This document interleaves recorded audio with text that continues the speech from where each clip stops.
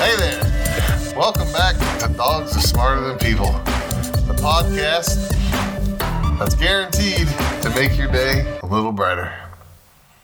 With me today is the always fabulous, international, best-selling, New York Times best-selling author, Carrie Jones. And with me today is my PR man and bodyguard, Sean Farrar. Always amazing, always awesome.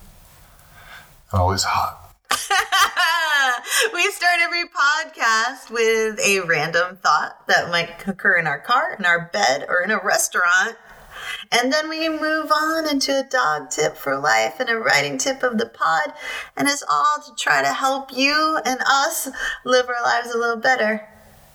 Right, Boo Boo Bear? So hang on. Please don't call me that. And a place where other people can hear it. Thank you. Hey, it's random thought in the car. Yeah. Truck. Truck. They're all cars to me. They're all vehicles. They're all cars to me. Car and vehicle is synonymous. I know. In my little brain. Even if it's a boat? Yeah. Yeah. I wonder if any of our listeners have names for their houses. Yeah, probably. Especially if we have any wealthy ones. Well, we just went by a house that was not so wealthy, and it had a little sign on the outskirts of the property that said Hilltop. Oh, It's yeah, I've the seen that Hilltop one before. house. Yeah. Yeah. I'm like... Well, I don't know that it's... Well, I guess it's kind of an ancient tradition all over the country. Not ancient, you know what I mean? Older. My houses were never named. Well, neither were mine, but we never...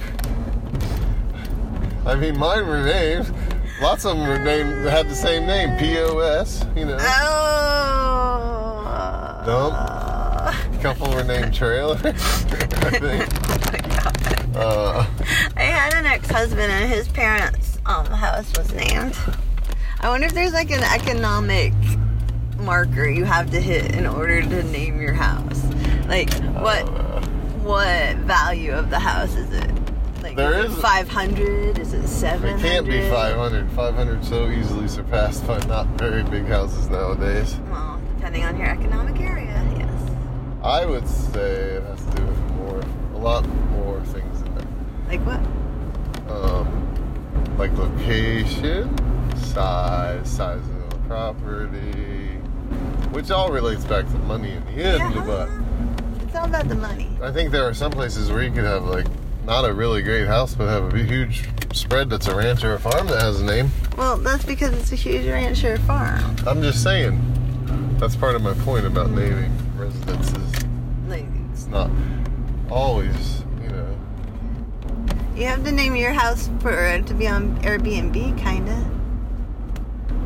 Yeah, we gave ours all names. Well, you had to, because you had to have some sort of title. What are they? I think naming the house is also part of the thing. The socioeconomic barrier type of thing. Because, like, if you have a dinner party and you're wealthy, you don't want to be like, hey, why don't you come over to my house? You want to be like, hey, come to Broadcliff. You know, yeah, whatever. Come to whatever name. the Hilltop. Yeah. Come to the Hilltop. Just doesn't sound as fancy as it should, because there used to be a restaurant here called the Hilltop House. So if I could wasn't finish what I was saying. I'm sorry. That's alright. See, she does interrupt, folks. It happens way more than she acknowledges. But anyway, whereas us middle classers and less, we just say house. Because then you're not... House. Come over to my house. Come over to my place. Then you're not setting any sort of a standard or expectation. That way the people that might live in a trailer or a double wide can say the same thing as somebody that lives in a big, giant colonial type. But it's a modular, so it doesn't... Come over to my house. You know what I mean? I think I just grew up saying, hey, you want to come over? I don't think we even said a house. We're efficient in New Hampshire. I know, especially when it comes to talking. We don't need to say them R's. That's just a waste of energy. Yeah, put that in the yad. I'm not making words. It's true. I don't say yad. No, you don't. I mean, the accent varies so much around here. Yad. But That's Bedford. like I shouldn't even have said that one because that's such the trope. Is that the right word? Did we ever talk about where that accent comes from? Oh, are we going into the whole Acadian, French Canadian thing here? No, that has nothing to do with it. With that accent? No. Oh, you've told me this before. Okay, what is it? You didn't Tell listen. I'm heartbroken. No, you're not. Yeah, I am. No, I just I'm met your covering it with expectation. laughter. On the evaluation checklist, I'm right in the middle. I meets expectations. Why don't you someday want to exceed those expectations? I do also, I'm sure. You just never realize it. You're a horrible evaluator. Let me tell you that in the rubric land, you are not exceeding their expectations. So wait, oh, okay. So the accent that a lot of people in Boston and Maine have, in which you drop your R's, is because during the early colonial period, a whole bunch of people wanted to sound British. You did tell me this. Keep Yeah, going. so they dropped the they just wanted to sound either like they were from, like Philadelphia did this too, and the South did this too, and because of the trading routes, particularly along the coast, they adopted that affected, like they lost it when they came over them, like time passes, but then they tried to get it again so they could sound hoity-toity and have other people think that they were wealthy. And so Boston and Maine and the South kind of didn't get rid of it. Like it tweaked a different way. Well, here's my question for you, because I really like that story. I think it's funny. And it kind of really goes along with the whole house naming thing. But, so what accounts for the differences between the North and the South? Well, if you think back to that time, like, they were all kind of trying to create a sound, a voice that they were hearing from so do you other think it was traders, and there was no... I'm not interrupting you this time. And there was no quick communication. Like, it wasn't like you could call on the telephone phone or listen on TV or on the computer and hear British people talking all the time. It was like when they visited, and then you kind of got mushed and melded. You know what I mean? Oh, yeah, I just solved my own question in my head while you were talking. Really? Did you do research into this? What? Tell me if this is right. I'm probably wrong, but maybe I'm not. Sorry for almost interrupting you a minute ago. You talked with me. I just refuse That's not interrupting. I refuse to be interrupted. That's what I like to call double Dutch conversation. Like where two people jump the same rope? No. There's double jump conversation. Anyways, so you have geographically different groups, North and the South, both trying to imitate the same accent. Right. But what they're building upon their natural geographical accents. So do you think that might account for the variances? That is positively part of it. Woo! I told you I solved it in my own head. But just like a game of telephone, when you're trying to remember something, it gets twisted and tweaked. Oh yeah, I wasn't saying you were wrong by any means. And actually, maybe I just recollected what you told me the first time when you told me this story, and I can't really take credit for it. But anyways, I think we've exhausted that. I just want to tell everyone that Sean was so excited about being right. His butt lifted up off of the seat of the truck. He clapped his hands and his head almost hit the ceiling. And it was so funny. I think they heard me. I know, but I wish they could have seen it. Oh, I'm glad they didn't see it. I wish you'd seen it, because you could laugh and point your finger. Writing tip of the pod. What's the episode's name this week, Sean? Let's talk about wedgies. The wedgie! It's an ultimate TV trope. Sean mentioned trope in our random thought. I did, yeah. You sounded super smart when you said that. Oh. He doesn't know how to respond. No, I know. I can't. All right. I can't. If you give someone a wedgie, there are only two possibilities. One. You're a bully. Number two. You're getting revenge on a bully. You can't think of any other ones, right? Well, I guess you could always boil it down to those two. Yeah. So in the United States culture, wedgies are instantly recognizable and understandable. There are even 3 wedgie variations according to the site TV Tropes. Whoa. The Melvin. in which the undies are yanked up from the front.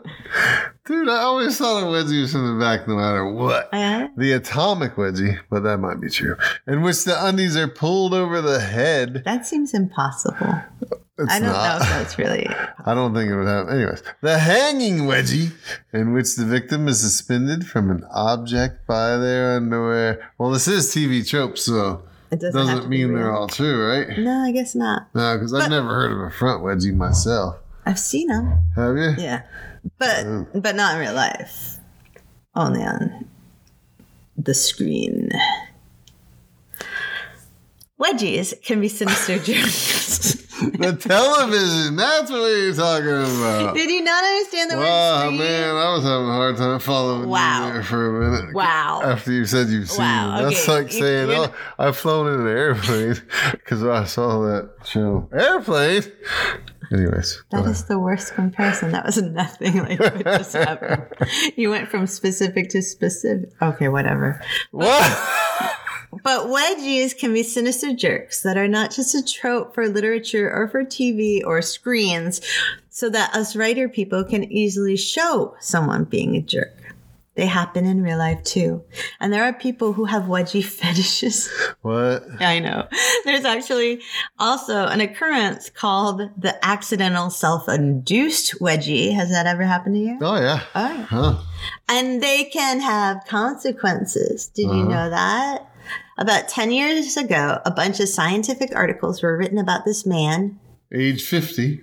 Who had some back pain, really bad back pain. His left leg and his 5 toes on that left foot tingled and they were numb. Why? Because his much younger 34-year-old wife gave him a wedgie when he was finally getting up off the sofa. For 6 years, he had those symptoms if he puts his full weight on his left leg. Numbness and tingling in his toes and foot. And back pain. His wife no longer gives him wedgies, by the way. But what on God's green earth does this have to do with writing, you might wonder? Well, I was honestly just hoping Sean would give us a wedgie story. But condensed, the writing tip of the pod is this. Something even as simple as a wedgie can have nuance and consequence. And as writers, we have to look deeply inside our underwear story and see what symbols and actions we're using. Are we putting the wedgie incident in there because it's an easy way to show someone being a poop monster? Are we fully thinking out the consequences of our characters' choices and of what happens to a person's body when they get a really bad wedgie? Have we forgotten that there is a wedgie fetish? It's a wedgie fetish, or that sometimes people give them to themselves by accident. Yeah. Well, the fetish is a whole different thing because then you'd be giving it to yourself on purpose, right? Or somebody else. Or getting somebody else to give it to you. Yeah. Do you have a wedgie story? I really don't. Oh, man. I never really got... I'm sure I've been wedgied, but not horribly. You have? Probably. Kids do it when they're... All guys when they're a certain age. Even if it's not... Even if it's like half-hearted. Like, I would never have done like an atomic wedgie on anybody. I cannot imagine anybody being ballsy enough to wedgie you. Why not? Because you're scary. It's not a big deal, really, unless you go... If you go really high, it can get tight. Well, you can get hurt like that poor 50-year-old man getting up off the couch. Who knows? You could have hurt his nerve. Not related to his groin at all. Well, no, the doctor said there was a reason. And they also said that wedgie injuries are underreported because of the shame and stigma that happens when you get a bad wedgie.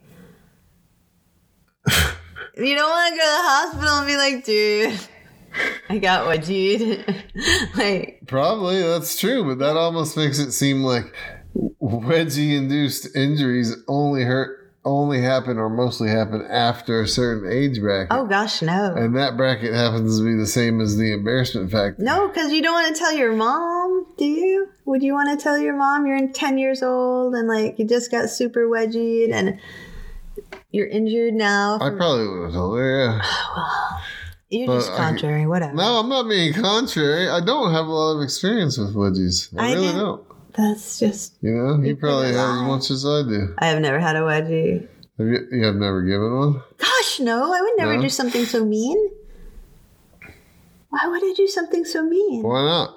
Because I'm not mean. When I was young, That's and not I had who a I house am. full of like adolescent Because you're scary. You're uncles. scary. No, they used to do crap like that to me all the time. No. I probably got more wedgies at home than at school. That's a terrible thing.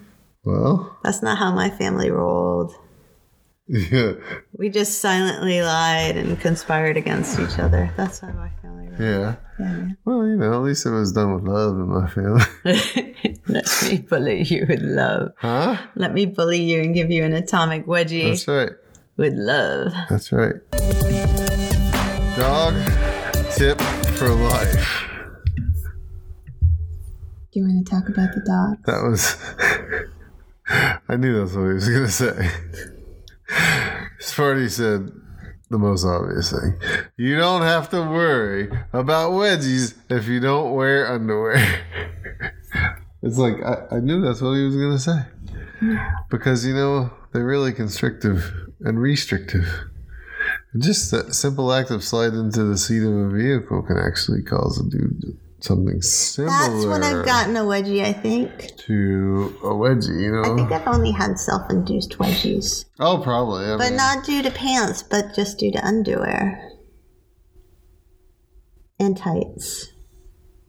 I don't wear a lot of pants. No, I'm just thinking, though, I would think the underwear would be the biggest real wedgie giver. Well, that is because they're the underwear. Because they're closer, tighter, and smaller usually, so. I'm just saying, you don't have to be wearing pants to get a wedgie. That's my point. Like, someone could give you a wedgie through your skirt. Oh, heck yeah. I guess you could just be wearing underwear and you could get a wedgie. Of course you could. Anything with a waistband, even if it's the underwear itself, you get a wedgie. In Captain Underwear books, do they get wedgies a lot? Isn't there like a wedgie power thing that happens in those? I'm not up on my Captain Underpants stories, actually. Not at all. This is a disappointing podcast. I'll have to ask our youngest daughter. So anyways, wedgies are bad. And if you keep using them, you're probably cheating and not going deep enough into your writing. And if you're a dog, you don't have to even worry about them. And like, they're not even in dog culture.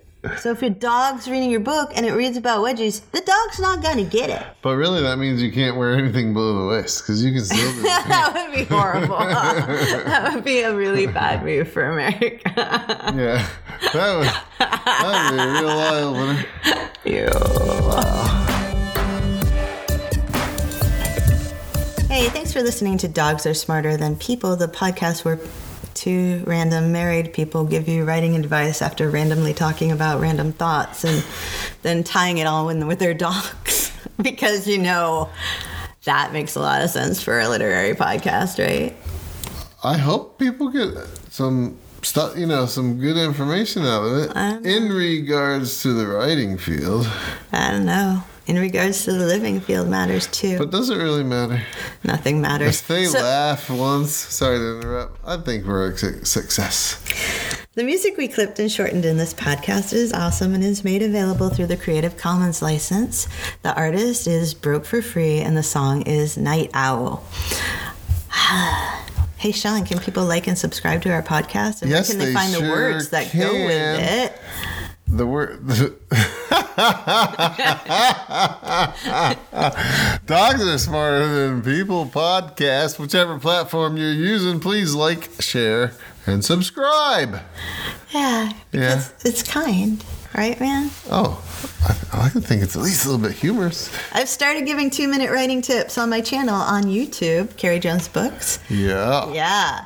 There's all of 5 views on there. And you can hear my book, Baby, and get art on Patreon, Carrie Jones Books again.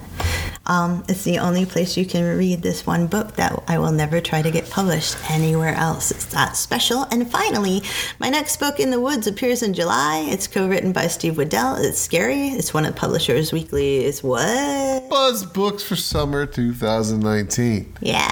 Which is kind of cool. And you can link and read the first chapter on my website as well. So close. I know. To being out. And yet it feels like it's never going to happen. Also, I'm a writing coach and editor. If you need help about writing your story and develop The development. I was going to say, what are you talking about? Developing your mental what? No, I can't say the word. Developmental edits or an editorial assessment because I'm such a professional. Oh, you are. I used to be a newspaper editor. Talking and reading are pretty much two specific skill sets. See, I can't talk either. We'll never be able to use this clip again. We're not public speakers. No. We speak in the private of our own clothes closet. We record in a clothing closet, which is another hard thing to say. But you can donate to us on Patreon so we can actually pad the walls. Yeah. And we're about to go move to the camper, so the rest of the summer will be camper podcast. Pray for us. Pray for or us. Or whatever it is you do. Hard. Thank you. Final words? Rest in peace.